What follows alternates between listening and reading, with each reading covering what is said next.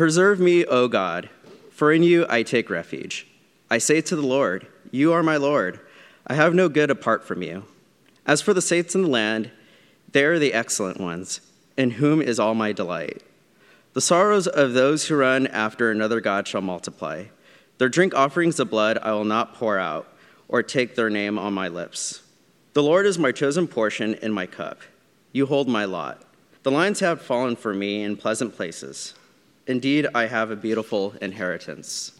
I bless the Lord who gives me counsel. In the night also my heart instructs me. I have set the Lord always before me. Because he is at my right hand, I shall not be shaken. Therefore my heart is glad, and my whole being rejoices. My flesh also dwells secure. For you will not abandon my soul to Sheol, or let your Holy One see corruption. You make known to me the path of life. In your presence there is fullness of joy. At your right hand are pleasures forevermore. Good morning, everybody, and welcome again. My name is Steve. I'm the associate pastor here for this community. Today, we are back in Psalms. We've spent a couple of weeks in the Psalms so far this fall, and they all sort of build on each other. So if you've missed one, if you haven't seen one of these before, you can go back and listen to those, watch those through our webpage, or you can find those pretty easily. And what I want to do now is just pause, and we'll pray here for a moment, and then we'll get into our conversation on today's Psalm, which is Psalm 16. So pray with me. Father, this morning we come before you grateful for the opportunity to be here and to gather, to worship and to take communion and to hear your word.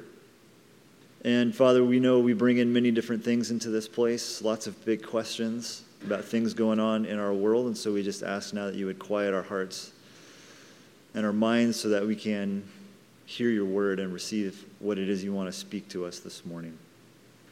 Help us to be people who choose to focus our attention on what is real and true about the world, even in the midst of whatever it is that we are going through in life. We pray all of this morning in Jesus' name. Amen. All right, Psalm 16. To get us started this morning, I want to talk about cups. So hold on a second. I have to get my props out of here. You had no idea there was a trap door in here. It's pretty cool. I have two cups here. I actually have three cups. Don't pay attention to this one. All right, this first cup is actually more of a mug. And on this mug it says, Boston University Dad. I'm actually more of a Boston University husband than I am a Boston University dad. But many of you know we did college ministry in Boston for almost 7 years. A lot of that was at Boston University. And when we left to come here to Oakland to be a part of the Regen team, my students gave me this mug because they like to make fun of me. But also as a thank you. This is a mug that you can probably go to the BU bookstore and buy probably several thousand of these kinds of mugs out there in the world on dad's desks and shelves wherever they keep knickknacks and gifts from their kids, probably all over the country, maybe even all over the world. But this one is a one of a kind. There's only one like this one because my students, they wrote on it. They wrote notes on it. Some of them, again, making fun of me, but some of them expressing gratitude and definitely some inside jokes. And then they all wrote their names on it. So again, you could go to the bookstore, you could buy one of these mugs, but this is a one of a kind. There's only one mug in the world like this because of what they put on there. Now this is a red Solo cup. You've probably seen one of these before. You've probably enjoyed a beverage out of one of these before at some point in your life. Also a big part of the college ministry experience. You guys got that. That's good. That's good. It makes me happy. The red Solo cup, this is a side note, but doesn't it create this sort of like existential crisis though when we go to like a party? Because everybody has the same cup, right? And so what do? You either write your name on it like a nerd, or you hold it the whole time, even if that means taking it with you to the bathroom because you don't want to put it down. Or you just sort of commit to the process, right? And you're like, okay, I'm just going to use 12 cups tonight. And every time you put one down, you have to go find a new one somewhere else, contributing to the environmental crisis in our world. Now, jokes aside, I want us to think about these two cups and the differences between them and invite us to think of them as a metaphor for our lives. My guess is that very few of us, if any of us, would choose a red Solo cup life. Generic and disposable. Most of us would choose a BU Dad mug life, right? Just rolls off the tongue.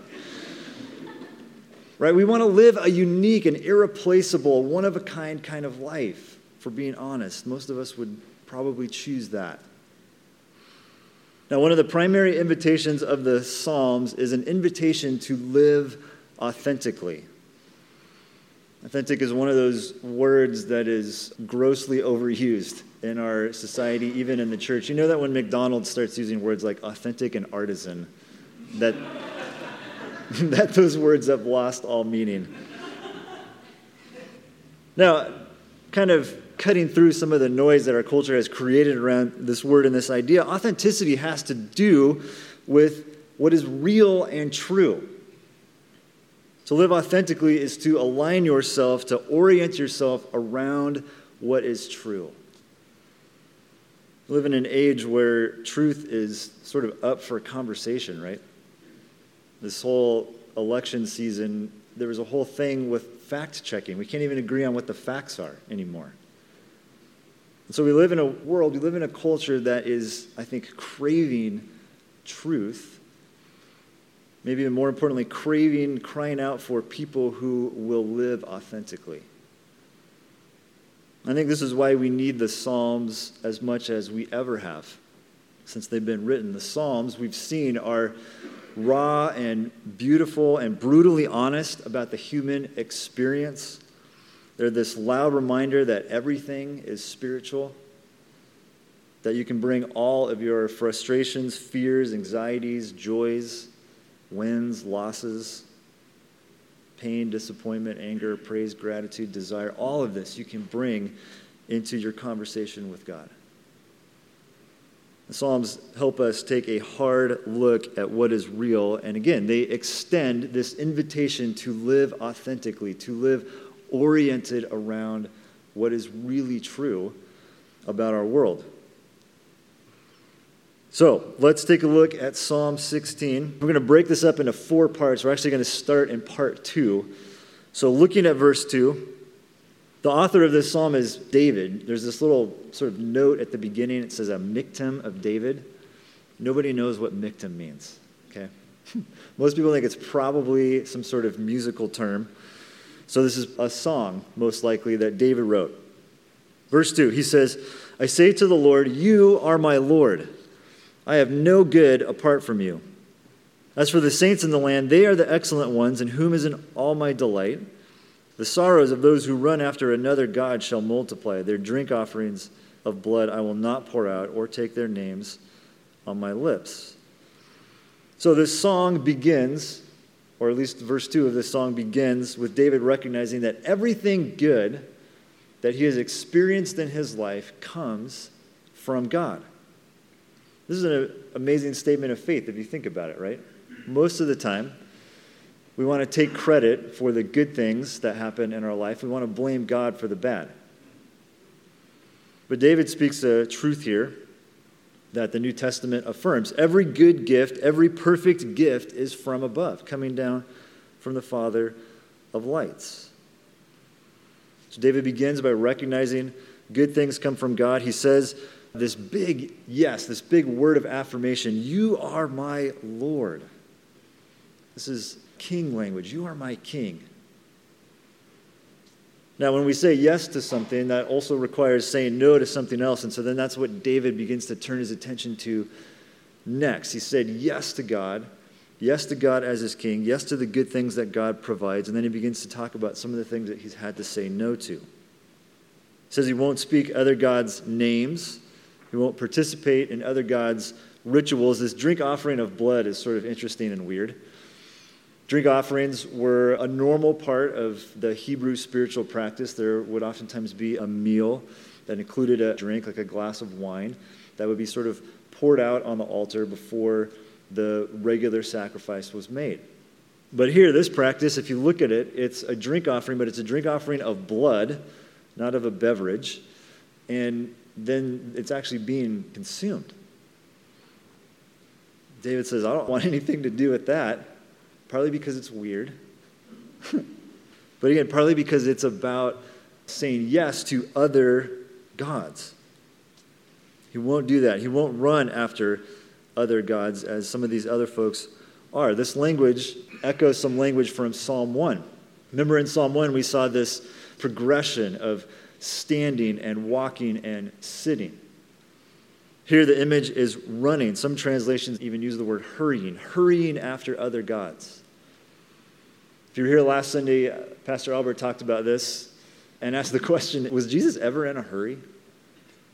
Do you ever, as you're reading through the Gospels, see, and then Jesus in a big hurry ran out of the house and forgot his keys? Like that doesn't really happen, right? Hurry is opposed in many ways to the ways of God. David says, I'm not going to run after other things. I'm not going to hurry after other gods. I will not even speak their name on my lips. I won't participate in their rituals. Instead, I recognize God as my king and that everything good in my life comes from him. And then notice the stark difference between David's delight and then the sorrow of those who are pursuing these other things, these other gods. Now look at the third section. David goes on to describe some of the benefits of saying yes to Yahweh. The Lord is my chosen portion and my cup. You hold my lot. The lions have fallen for me in pleasant places. Indeed, I have a beautiful inheritance. I bless the Lord who gives me counsel. In the night also my heart instructs me. I have set the Lord always before me. Because he is at my right hand, I shall not be shaken. We get here a couple different pictures of the benefits of having a relationship with Yahweh. Portion, cup, and lot. Portion is relational language. This would have been a way of talking about where David's loyalties lie. Talking about exclusivity. To use a baseball analogy, the Giants are my portion. If you're dating someone, you can use this as well. Babe, you're my portion. Try that one out. See how it works. Again, what David is communicating here is that he is loyal to the Lord. He's loyal to Yahweh. Yahweh is his portion, where his loyalties lie. Cups, a metaphor, a picture for God's love, his comfort, his strength, and fellowship. And then lots. Lots were used to gamble and to divine the future, kind of how we might use dice or cards. And so again, what David is saying here is his lot, his future, not tied to superstition, not tied to some nice idea of having good luck in his life, but to God. And then moving on down, it is God's counsel and instruction that guide him and steady him, and which allowed David to say, the lines have fallen for me in pleasant places. I have a beautiful inheritance. Let's spend a moment with that picture. Lines, he's talking about boundary lines for a piece of property. David is saying the place, the context, the situation that God has placed him in is good. Many of us struggle with this, right? I know I do. With accepting that our boundary lines, the current situation that we are in life is good. Now, I'm not saying, I don't think David is saying that God wants us to give up our ambitions or our dreams, our hopes for the future, anything like that. But this psalm does force us to wrestle with that question. Am I content with the boundary lines that God has given me for this season? Have they fallen for me in pleasant places? I think a lot of times we take a very disposable approach to place. But living authentically, living truthfully requires us to be rooted in a place. Requires that we accept our boundary lines. And I think when we are able to do that, when we're able to accept that these boundary lines really are good, we begin to discover some of the good things that God has for us. So to sum up where we've been so far, David knows he's in the right place because he has oriented himself around God, who he is, his truth, his teaching, his instruction. And as a result, he can trust that the place that he is in is a good place and that he will not be shaken. He will not be moved. Now look at David's closing thoughts. Last couple of verses. Therefore, my heart is glad, my whole being rejoices, my flesh also dwells secure. For you will not abandon my soul to Sheol or let your Holy One see corruption. You make known to me the path of life. In your presence there is fullness of joy. At your right hand are pleasures forevermore. It begins with talking about this physical reality. David's heart is glad. His whole being rejoices. His flesh, his body is secure. Now, we're not totally sure at what point in David's life he writes this song, but if you know anything about David's story, you know that there are many points along the way where his life, his body was not secure. As a shepherd, as a soldier, as the king to be on the run, as Saul, the king who was in position of power, was trying to kill him. He had people plot against him, even in his own family, when he did become king. David's life was rarely secure. Look back at verse 1, back to the beginning. He says, "Preserve me, O God." This is a psalm, a song that expresses a deep confidence in who God is, but it is born from this place of insecurity. Preserve me, O God.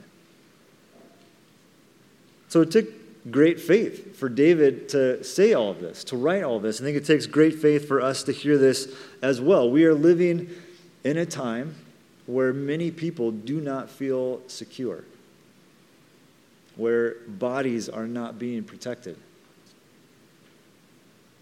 It's at this point that David begins to talk about death. Now, this word Sheol is sort of a debated word as to what it really means in Old Testament scholarship. But its kind of most basic meaning, it referred to a place where people were buried. It was a burial ground. And so David here is talking about his death. He says God won't abandon him to this place. God won't let his body see corruption. And we're not talking about under-the-table dealings here. We're talking about physical corruption, his body dying and being buried.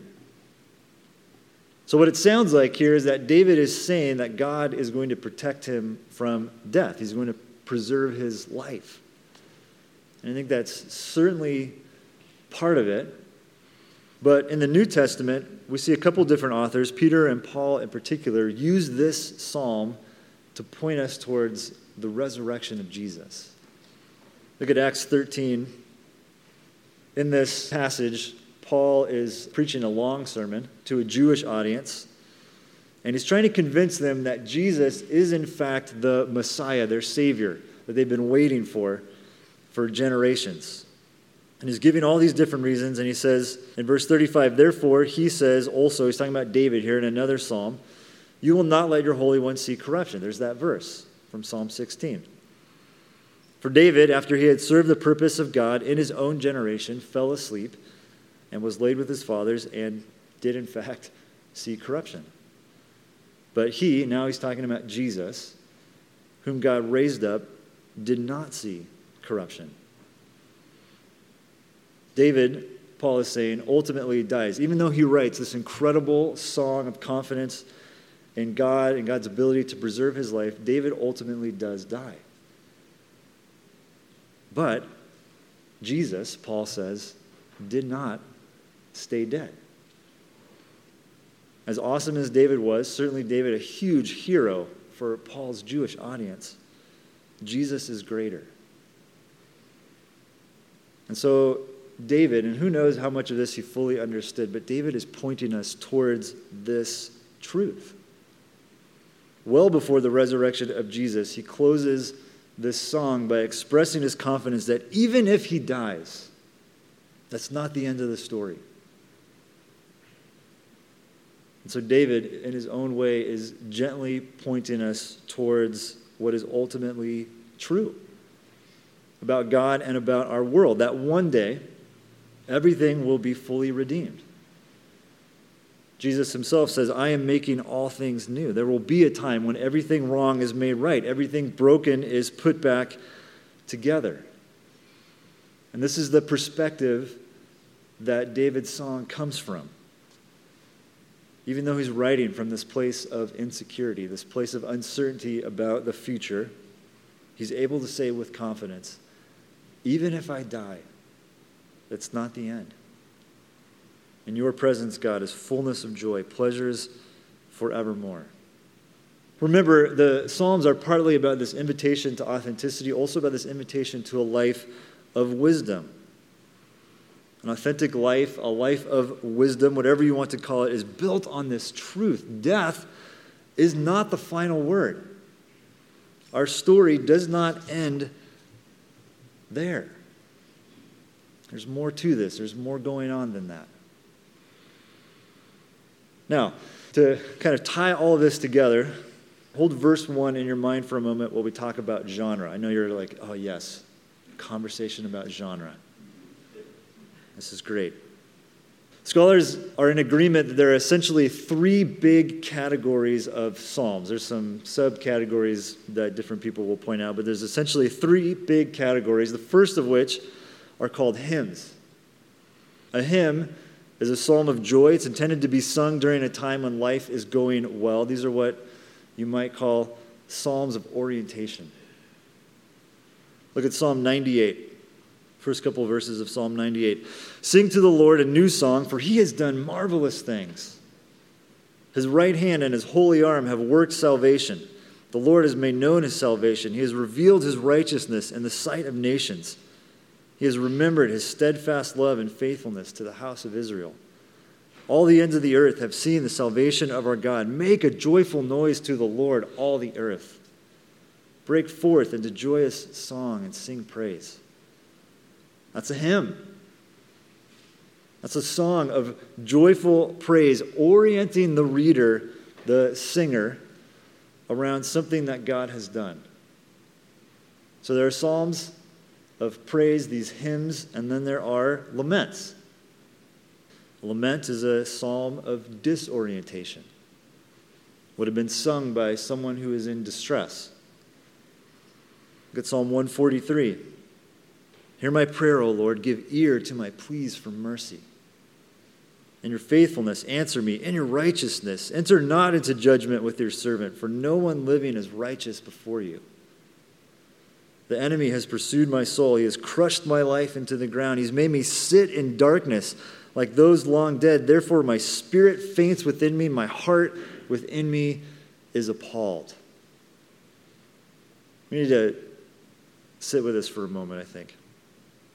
Okay, I cannot stress how important it is that this is included in Scripture. Life is not all puppies and rainbows, right?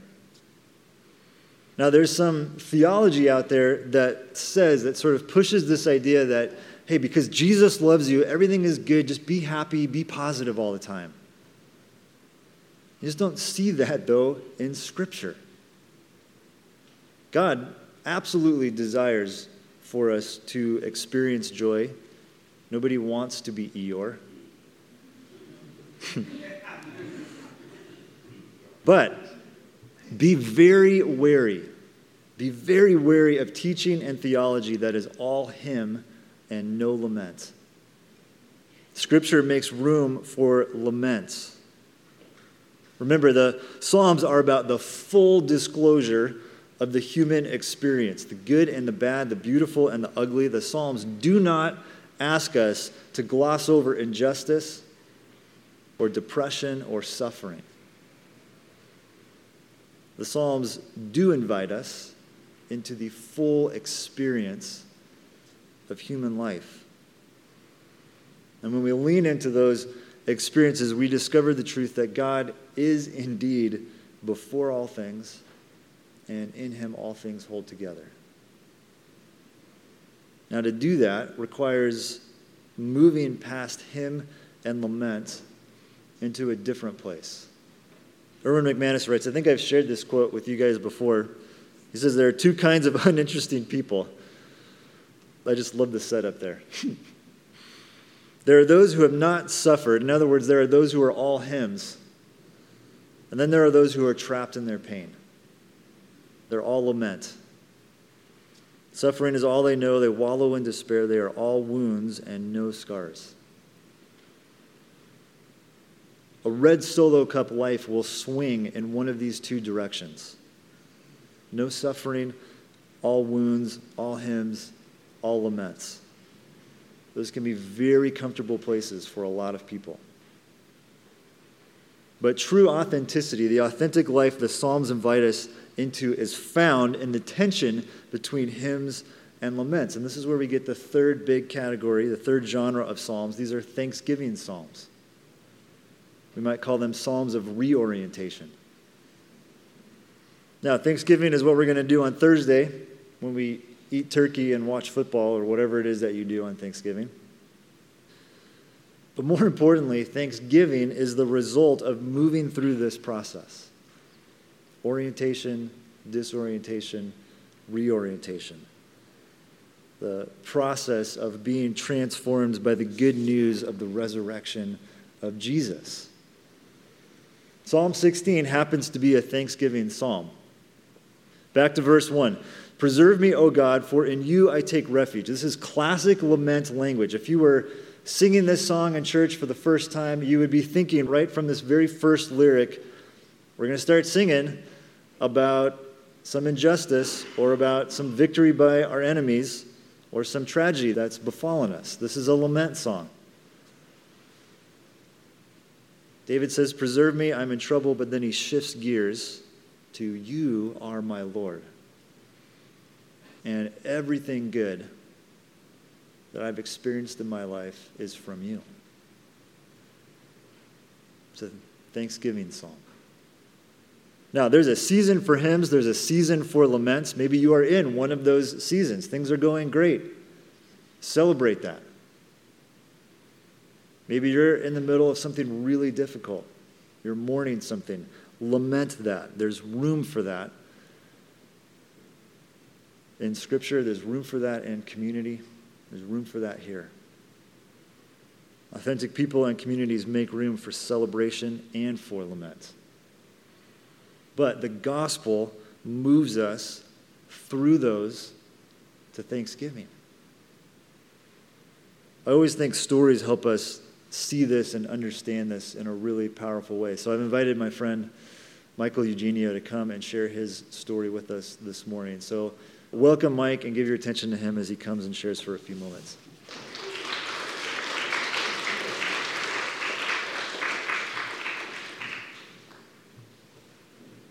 Good morning, everybody.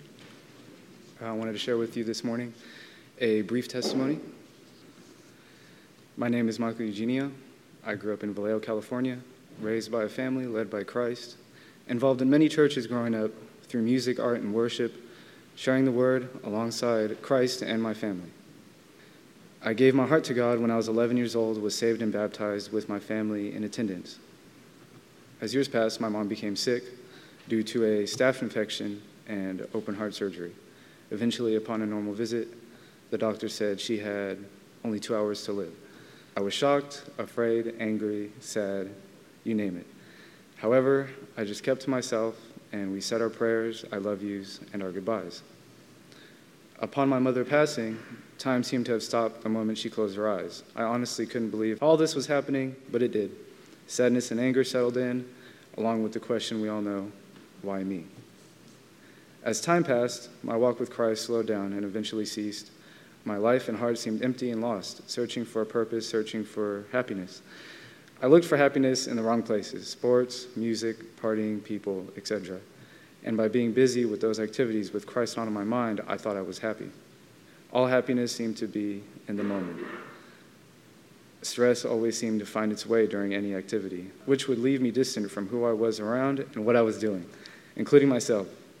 I never practiced my faith as much as I should have or prayed enough. All of a sudden, my dad became sick. An extremely healthy man with no background of ever being ill was diagnosed with colon cancer. Many hospital appointments, visits, similar to of my mom, and was also informed during a visit he only had a few months to live. How speechless I was, sitting there in the waiting room thinking, How is this possible? Nearly the same situation I had already been through was happening again. Months passed. Eventually, we said our prayers, I love yous, and our goodbyes. The home in my heart became broken. I didn't have much of a will to do anything. Felt as if a heavy burden was weighing me down. Eventually, I moved here to Oakland with very little faith or a walk with Christ at all. Living, working, emptiness was with me, and after years of not attending church or surrounding myself with God-like or God-minded people, Region was brought to me by a very close friend. And I realized you can't begin a new life without Christ. I started attending Region more and more. It was rocky at first, although I stuck with it. All the times I thought Jesus wasn't for me, he definitely was. Eventually, Sundays weren't enough.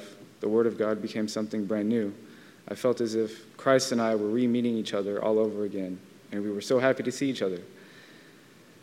God and His Word became a necessity, and not only did I need it, I wanted it. Started attending Bridges Home Group, Region's Jiu-Jitsu class, learning and sharing the Word of God and His Word, and not only people of my church groups, but outside of church as well, in every way that I could.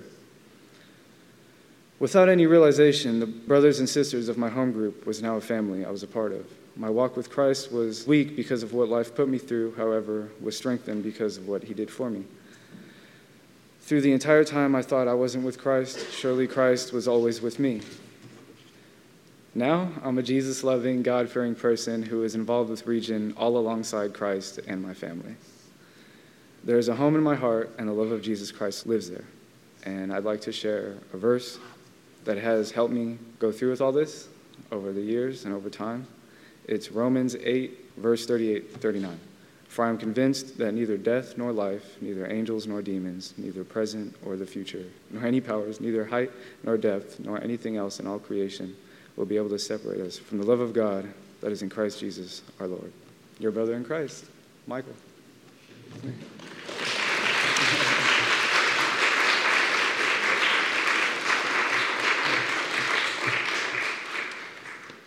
Pray with me as I pray for Mike. Father, we're grateful for Michael and the work that you've been doing in his life. Well, we would never wish any of those circumstances on him. It's clear that you've been with him and calling to him and taking care of him during some things that are really, really difficult.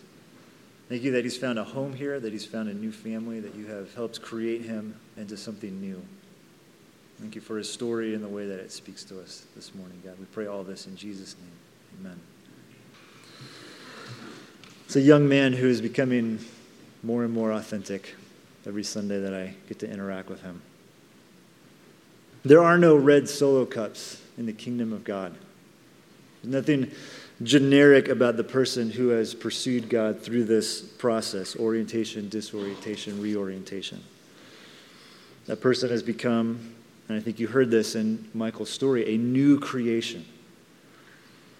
The old is gone, the new is here. But this takes time. This is a process that we must move through. I want to share the rest of that Herman McManus quote from earlier. He says, we want to be a work of art, but we don't want the process of becoming a work of art. We have to allow ourselves the time to be recreated. We have to allow the proximity to be close enough to people and God for there to be a hands-on formation in our lives. Ultimately, an authentic life is one that has been shaped, formed by the love and the grace of God. Paul also writes this in that 2 Corinthians text: Christ's love compels us, because we are convinced that one died for all and therefore all died. And he died for all, that those who live should no longer live for themselves, but for him who died for them and was raised again. It's the love of Christ, who gave himself up for us, that transforms us into something unique and genuine and authentic, into a work of art. So our question this morning is pretty simple. Are you allowing God to form you into something authentic and true and beautiful and new? Let's pray. Father, none of us would say that we desire a shallow, generic life, a red Solo cup life. And yet, for many of us, that's the life that we choose in a practical way, day in and day out. And a big part of that is not allowing you to do your work in our life. So God, I pray this morning that we would have soft hearts, that you would break down any barriers that we have built up between us and you, that we would be able to say, like David, you are my King, you are my Lord, and everything good that I have comes from you. Father, do your work in us, shape us and form us into this new creation, into something beautiful and true. We pray this in Jesus' name. Amen.